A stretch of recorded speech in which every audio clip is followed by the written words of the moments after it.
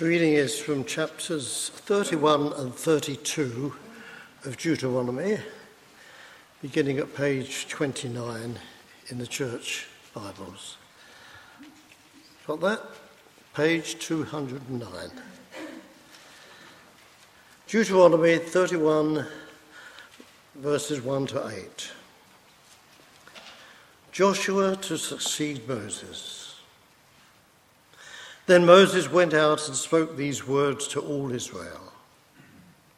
I am now 120 years old, and I am no longer able to lead you.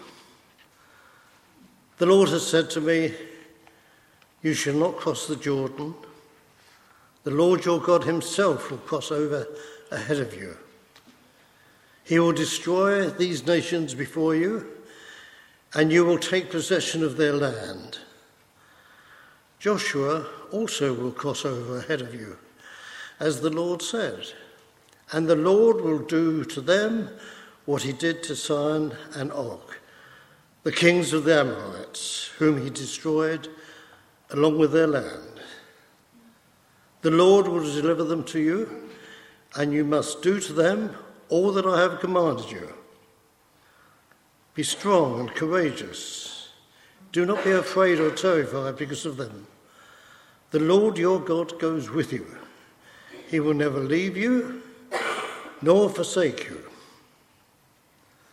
Then Moses summoned Joshua and said to him in the presence of all Israel, be strong and courageous, for you must go with this people into the land that the Lord swore to their forefathers to give them. And you must divide it among them as their inheritance.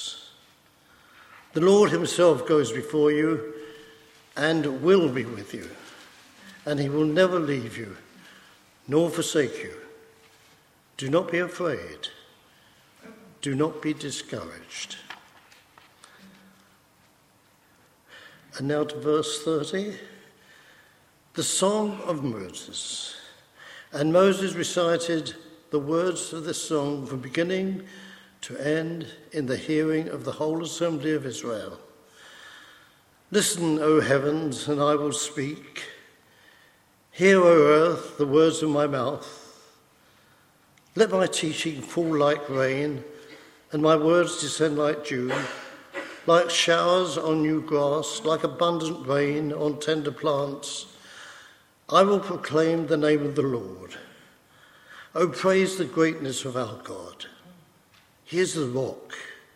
His works are perfect, and all his ways are just. A faithful God who does no wrong, upright and just is he. They have acted corruptly towards him. To their shame they are no longer his children, but a warped and crooked generation. Is this the way you repay the Lord? O foolish and unwise people! Is he not your Father, your Creator, who made you and formed you? Now on to verse 15. Jeshurun grew fat and kicked. Filled with food, he became heavy and sleek and rejected the rock, his saviour. They made him jealous with all their foreign gods and angered him with their detestable idols.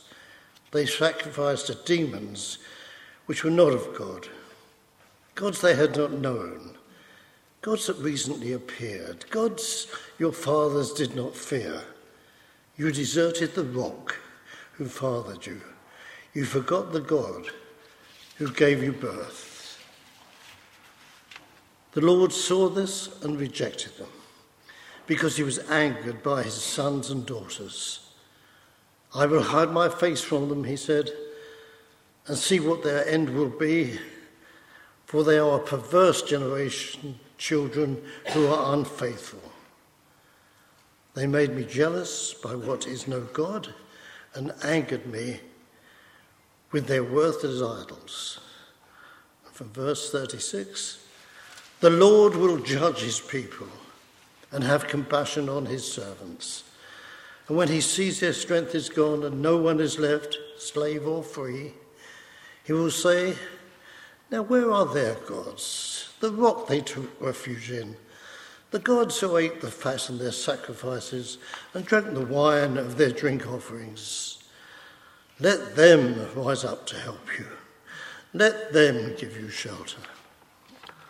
This is the word of God. Thanks be to God. Well, as we sit, I'll lead us in a prayer.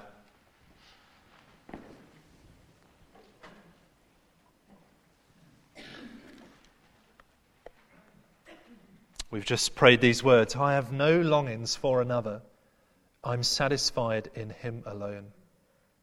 Our Father, that is our prayer this morning, that as we look at these promises made to Israel and their folly, that you would stir up in our hearts a desire to find satisfaction in you alone. And we ask in Jesus' name. Amen. Well, very good morning to you. And as ever, you'll find on the back of the service sheets an outline of where we're going to go this morning. And if you were expecting a detailed run-through of these final 4 chapters of Deuteronomy, I'm sorry to say that you'll be disappointed, and you're welcome to leave if that's what you were expecting. But I have given you a little overview on the back of the service sheet of kind of what goes on in each chapter and what I think the significance is of that. So if that's more your cup of tea, you're welcome to read that while I speak.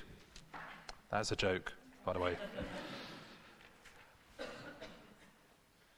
Well, to get our brains working this morning, I wonder if you could tell me what you think the connection is between these people. Blair and Brown, Ferguson and Moyes, Wogan and Evans, Thatcher and Major, Clarkson and LeBlanc. What do you think connects them? Successors, I heard the word. Everyone see that? 9 o'clock, we're on this. We're getting there, that's good. Everyone agree? They're kind of successions, aren't they? But there's also something else that connects them. Because they're all successions that you could argue haven't been very successful. See, the person, now I know you might think Chris Evans is better than Terry Wogan, I don't know, but come and argue afterwards if you think that's not the case. But I think all of these are examples of successions that haven't been very successful, because the person who succeeds them has either had a short shelf life, or they've been constantly compared to their predecessor. Now, why haven't these successions worked out? Well, it's because they all follow someone who's been an established leader. And the thing is with established leaders is they make people feel secure under them. And so that when someone succeeds them, no matter how good they might be, people feel that that security goes with them. And they feel at sea. Now, perhaps you felt that for yourself. Perhaps there's been someone in your life, a friend, a family member, a work colleague, and you've looked to them as a leader. And then for whatever reason, they're not there.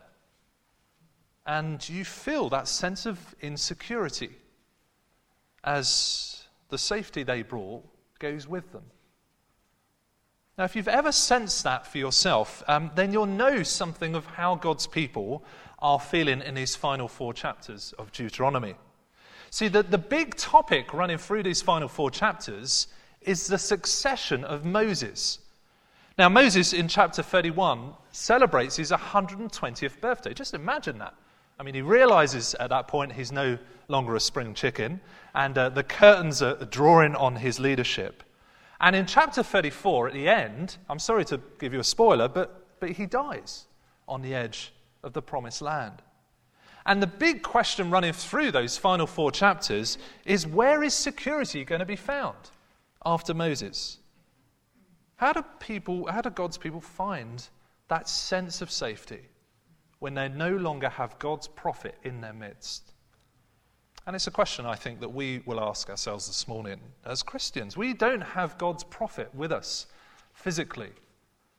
We're waiting for his return, and that raises all sorts of uncertainties for us. We want that feeling of safety and security. The question is, where can we find it? Well, Moses shows us, first of all this morning, where true security is found. Now, where do we see this? Well, it's in how he commissions Joshua to succeed him.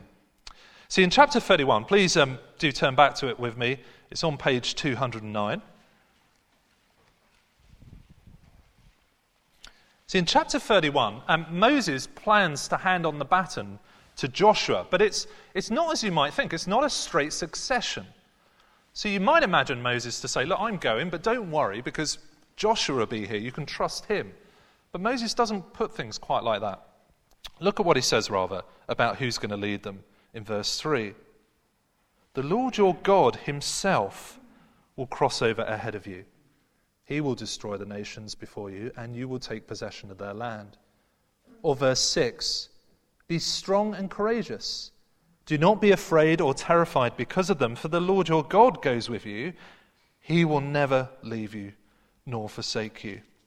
Or verse 8, the Lord himself goes before you and will be with you.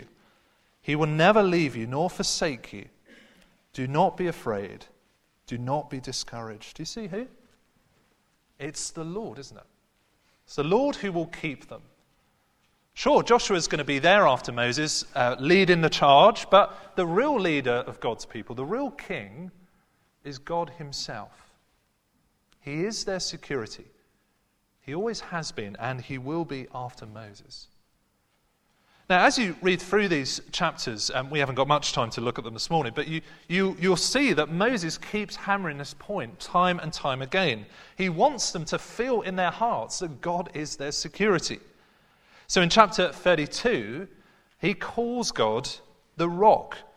In verse 4, he is the rock. His works are perfect, and his ways are just. A faithful God who does no wrong. Upright and just is he. Now, depending on your age, when you hear that phrase, the rock, you either think of a big immovable object or a wrestler turned movie star. But for the ancient Jewish person, an image of a rock was a picture of safety and security. Imagine with me for a moment that you're in the wilderness. You're walking and all around you is a flat landscape. It's parched, it's dry, and you wonder how long you can keep going. But then on the horizon you see something like this. You know it's a rock sticking out from the ground. And you'll think to yourself, here's somewhere I can get shelter from the heat. Somewhere I can be safe from the blazing wind. Somewhere perhaps I can even find a spring for water. And Moses takes that image and says, God is like that. He is secure, he's dependable, he is unmovable. Someone in whom you can be kept safe and secure.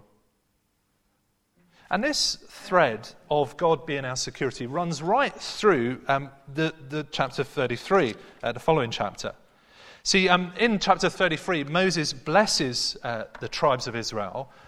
But if you know your blessings, it doesn't read quite as you expect blessings to go. See, blessings typically go that a greater person blesses another person, a lesser person. But even though Moses is speaking the blessing, the greater person he makes clear is not him, but it's God. So look at verse 27 of chapter 33 on page 214. He's given the blessing, and then he says this, the eternal God is your refuge, and underneath are the everlasting arms. He will drive out your enemy before you, saying, destroy him. See, that word refuge there, it's the idea of a hiding place. And it's used even of lions' dens, a place of safety. That is, if you're a lion. And God is that place. He is someone in whom his people are secure. Moses says that you rest under God's everlasting arms. Now, one of my favourite games I like to play with my children is just to throw them around. I love turning them upside down, chucking them as high as I can into the air. Now, before you get on the phone to the authorities, I should add that I do catch them most of the time, at least. But what I love playing with when I'm playing that is their sheer confidence. They have much more confidence than I've got to catch them. They have joy on their faces because they know as they fall to earth that their dad's arms are there to catch them. And so it is with God. He has his people in his everlasting arms. See, Moses says, look, in these chapters, I am going, but you do not need to fear because you have a God who is your security. See, it would have been very easy, wouldn't it, for Moses to point to Joshua and say, no, look, put all your trust in him. But Moses doesn't. He points to the God who has always led them, and he calls the people to trust in that God. Now, that same call to trust is the same call we face today as Christians. In fact, Hebrews 13 quotes what Moses says here and applies it straight to believers today. It says this, keep your lives free from the love of money and be content in what you have. Do you recognize these words? Because God has said, never will I leave you, never will I forsake you. See, that truth that was to keep God's people going as they journeyed into the promised land is the same truth that keeps us going as we journey into our promised land. You're never alone.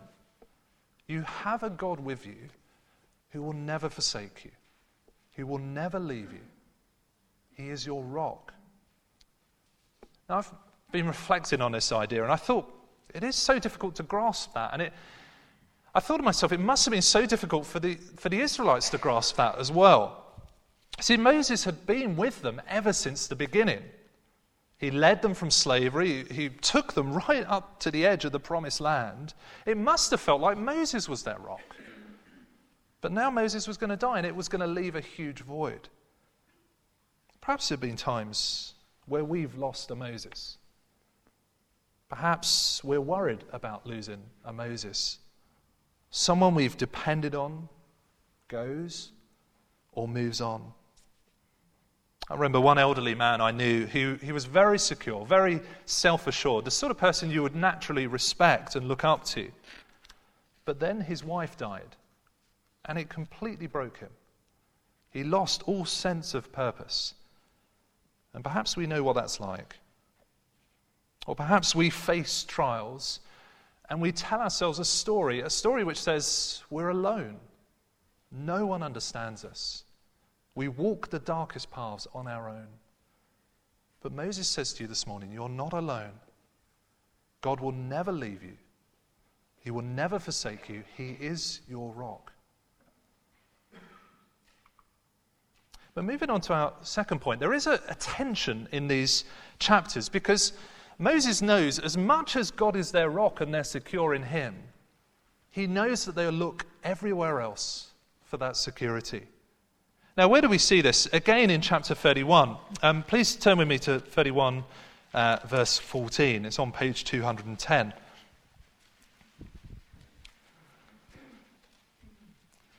Now, in this verse, God calls Moses and Joshua to come to the tent so that Joshua can be commissioned. But it's almost if the author presses the pause button and doesn't get straight to the commissioning. Joshua does get commissioned in verse 23, but you'll see there's a huge block of text where God gives a prediction of what God's people are going to do. And have a look at what he says about their future. Verse 16. And the Lord said to Moses, you are going to rest with your fathers, and these people will soon prostitute themselves to the foreign gods of the land they are entering. They will forsake me and break the covenant I made with them. Verse 20.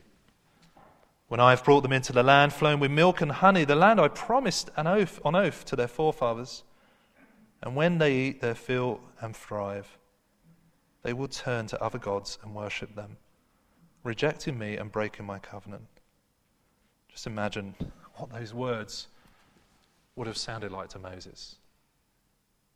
Here is his life's work, bringing this nation together under this covenant, and they're going to break it.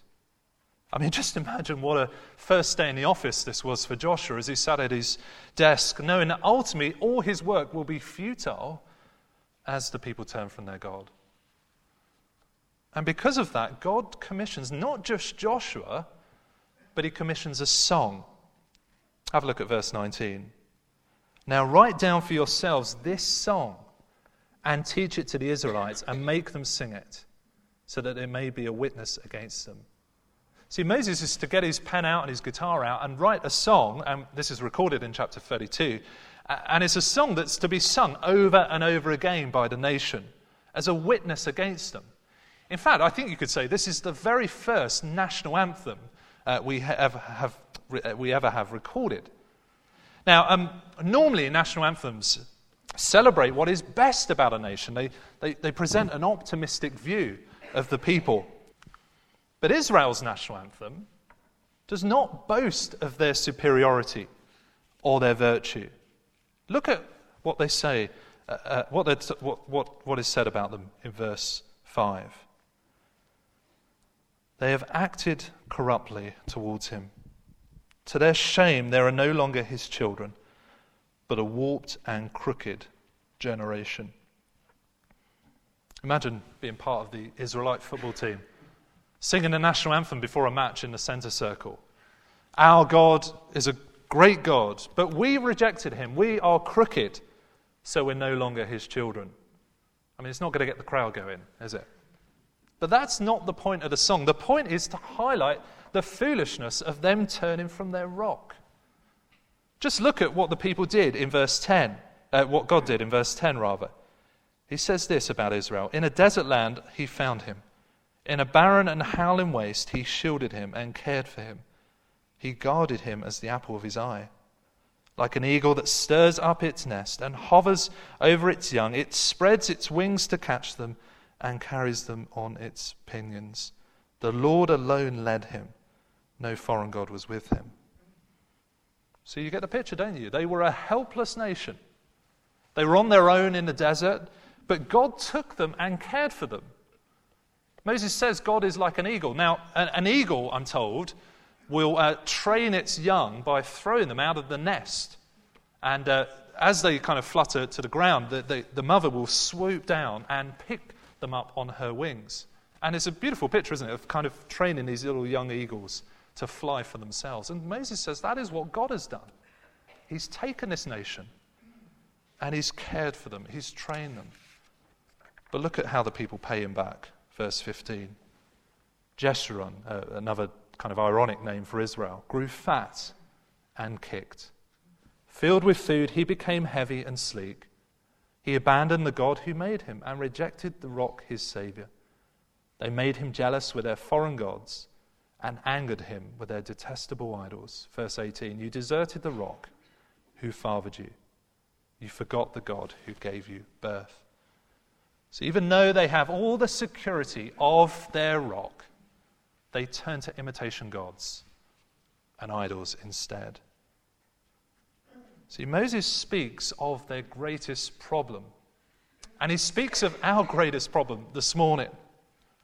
See, as much as God is good and as much as he offers us security in Jesus Christ, we love to look for that security elsewhere other than him.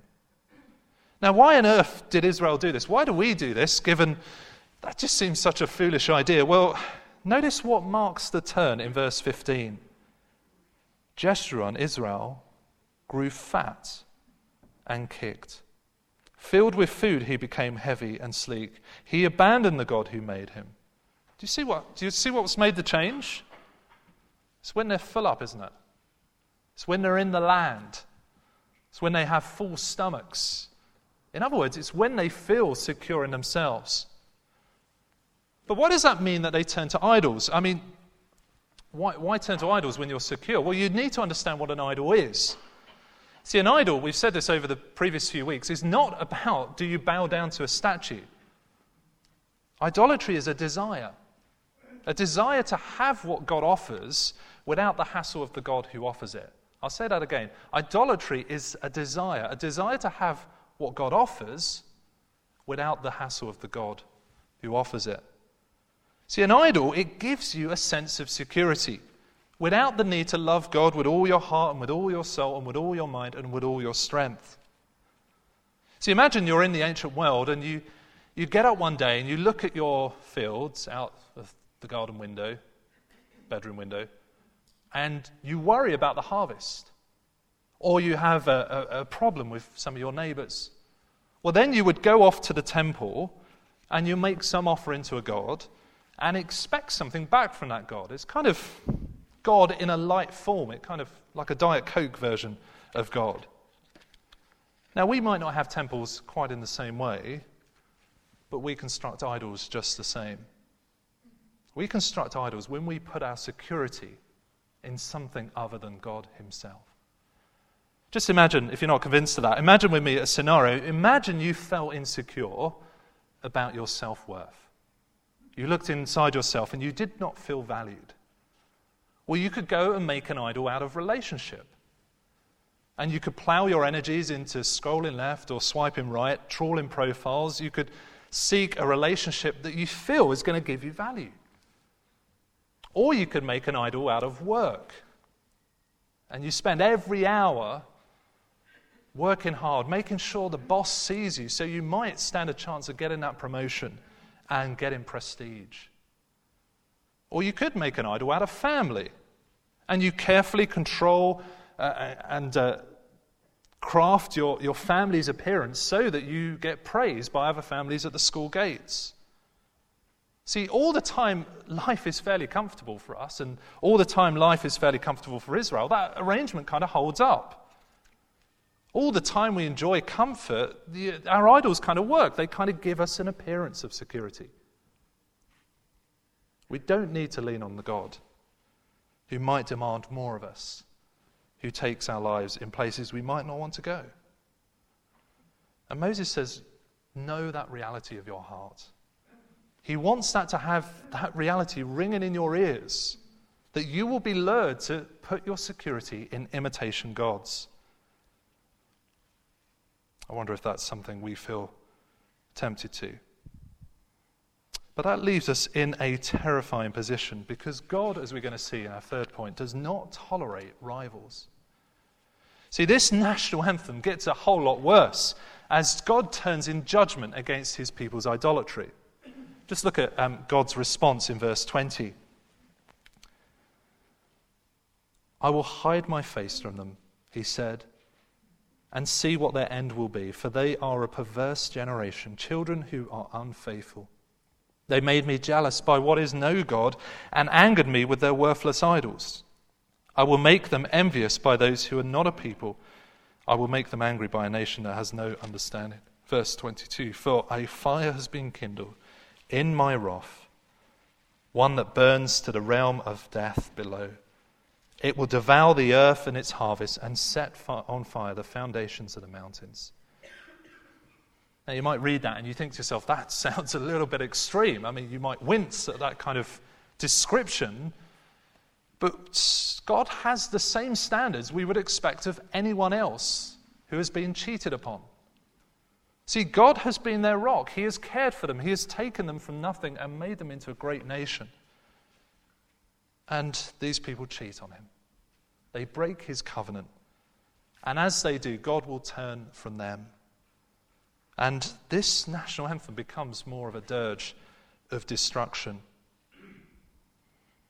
Now, as well as promoting what is best about a nation, national anthems also love to sing of military triumphs. So take, for example, the French national anthem. Here's the last verse, which ends on this note of victory. Liberty, cherish liberty. Fight with thy defenders. Under our flags may victory hurry to thy manly accents. I'm not sure that's a great translation, but apparently it is what it says. So that thy expiring enemies see thy triumph and our glory. Do you see? An end of triumph, an end of glory, victory. But Israel's anthem only sings of defeat as God brings judgment by their enemies. Verse 23, I will heap calamities upon them and expend my arrows against them. I will send wasting famine against them, consuming pestilence and deadly plague. I will send against them the fangs of wild beasts. This is another kind of picture of the enemies that will come. The venom of vipers that glide in the dust. See, God does not tolerate rivals. Breaking God's covenant is not without its consequences, just as Moses has warned them time and time in this book not to turn to idols. If they do, judgment will come. But here's the wonderful thing I want us to take away. Here's the wonderful thing. God's judgment is not without hope. See, God wants his people to learn something, and that lesson comes in verse 37. He will say, "Now where is their gods, the rock they took refuge in, the gods who ate the fat of their sacrifices and drank the wines of their drink offerings? Let them rise up to help you. Let them give you shelter." Do you see what God's doing? He's taunting them. He's saying, where are your idols when it matters? When the enemies come, lean on them. See how they do. Now, why does he do this? Well, he wants them to see that their idols are utterly useless when it matters. See, Moses knows that if the people stand a chance of finding their security in God, they first need to be broken. They first need to see their idols cannot save them any more than an umbrella can save you from a free fall. See, ultimately, idols cannot save. They give us a sense of security, the hope of a better life. But when it matters, when our greatest enemies face us like sin and death, they're nowhere to be seen. In the months leading up to me becoming a Christian, I'd looked at kind of the Christian faith, and I thought to myself, do you know, that sounds quite good, some of that. I quite liked the idea of a Christian life. And I was quite into church, bizarrely, so I quite liked church. I wanted to do that bit. But I didn't want to kind of give over my life to God's hands. I wanted the kind of Christian life bit, but I wanted to hold on to my independence. So what I decided to do, I thought this was very clever of me, I decided to live a Christian lifestyle, and I came up with a plan of how that was going to happen without the relationship with God bit. So I wouldn't need to do all the prayer, I wouldn't need to do the relationship, but I'd get all the benefits of being a Christian. See, the thing is, as I look back, I loved my idol of self-reliance so much that bizarrely I managed to distort and twist the gospel and kind of jam it in under my idol of self-dependence. But after a few weeks, I'd become something worse. I'll spare us the details this morning. But it was clear to others who knew me, and even to me, that I was more unbearable pretending to be a Christian than just being a relaxed atheist. And I realized I was kidding myself. But I'm convinced that that is God's mercy, because I was so sold on my idol of self-reliance that I needed God to break it. And that is what God is doing with his people. That is what he promises to do. Have a look at verse 36, and have a look, we'll read it out, but just note that word judge there is not quite right. It's not a great translation. It's the word vindicate should be there. It's a kind of judgment in a positive sense. Have a look at what it says. The Lord will vindicate his people and have compassion on his servants when he sees their strength is gone. Do you see God's response? When their idols are nothing, when he sees their strength has gone, he will have compassion on them. See, God first breaks his people's dependence on their idols so that he can have compassion on them. And so that in verse 43, have a look there, rejoice, O nations, with his people, for he will avenge the blood of his servants. Do you see, God will avenge them, and there'll be this massive rejoicing, not only Israel, but the nations. See, despite the turning to idols, despite the breaking of the covenant, despite the judgment, God will act to vindicate his people. It's incredible, isn't it, when you think about it? And where do we see God do this work? Where do we see it? Well, it's when God comes to his people in the person of Jesus Christ. See, in Jesus Christ, God makes the atonement necessary as Jesus dies and takes on his hands the fire of God's judgment. In Jesus Christ, we see the vindication of God's people as he pays the penalty for sin and cries, "It is finished." And in Jesus, we see the compassion of God as by his Spirit, he causes our hearts to cry, "Abba, Father," and adopts us as his children. And through Jesus' death and resurrection, he brings us an eternal security from our greatest enemies, sin and death. See, back to that story of when I became a Christian, it was after I saw all my idols fail that my kind of life improvement plan was in tatters, that God opened my eyes to see that my idol could not save from what was my big enemies, but that Jesus Christ has. And at that moment I remember it well. God opened my eyes and calls me to sing of the security found in him alone. And that is where Moses leaves his people at his death. He leaves them on the edge of the promised land, not wanting them to long for the good old days where he was around, not wanting them to lean solely on Joshua, but singing a song that confesses their idolatry, but the hope of God's mercy. And that is where Jesus Christ leaves us as a people, awaiting his return, awaiting the promised land, singing a song of our idolatry, but the hope of God's mercy. How marvelous, how wonderful, and my song shall ever be, how marvelous, how wonderful is my Saviour's love for me. Let's pray.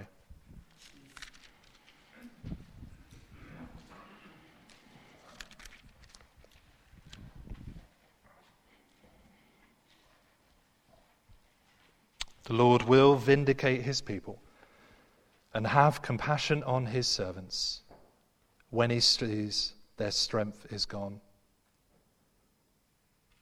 Forgive us, our Heavenly Father, for when we lean on other things for our security. Forgive us, Father, when we've constructed idols in our hearts. Forgive us for the foolishness of that practice. Cause us, we pray, our Heavenly Father, to see the security that is found in you through the cross of our Lord Jesus Christ. Please would you increase our love for him and help us to rest on him alone. And we ask in Jesus' name. Amen.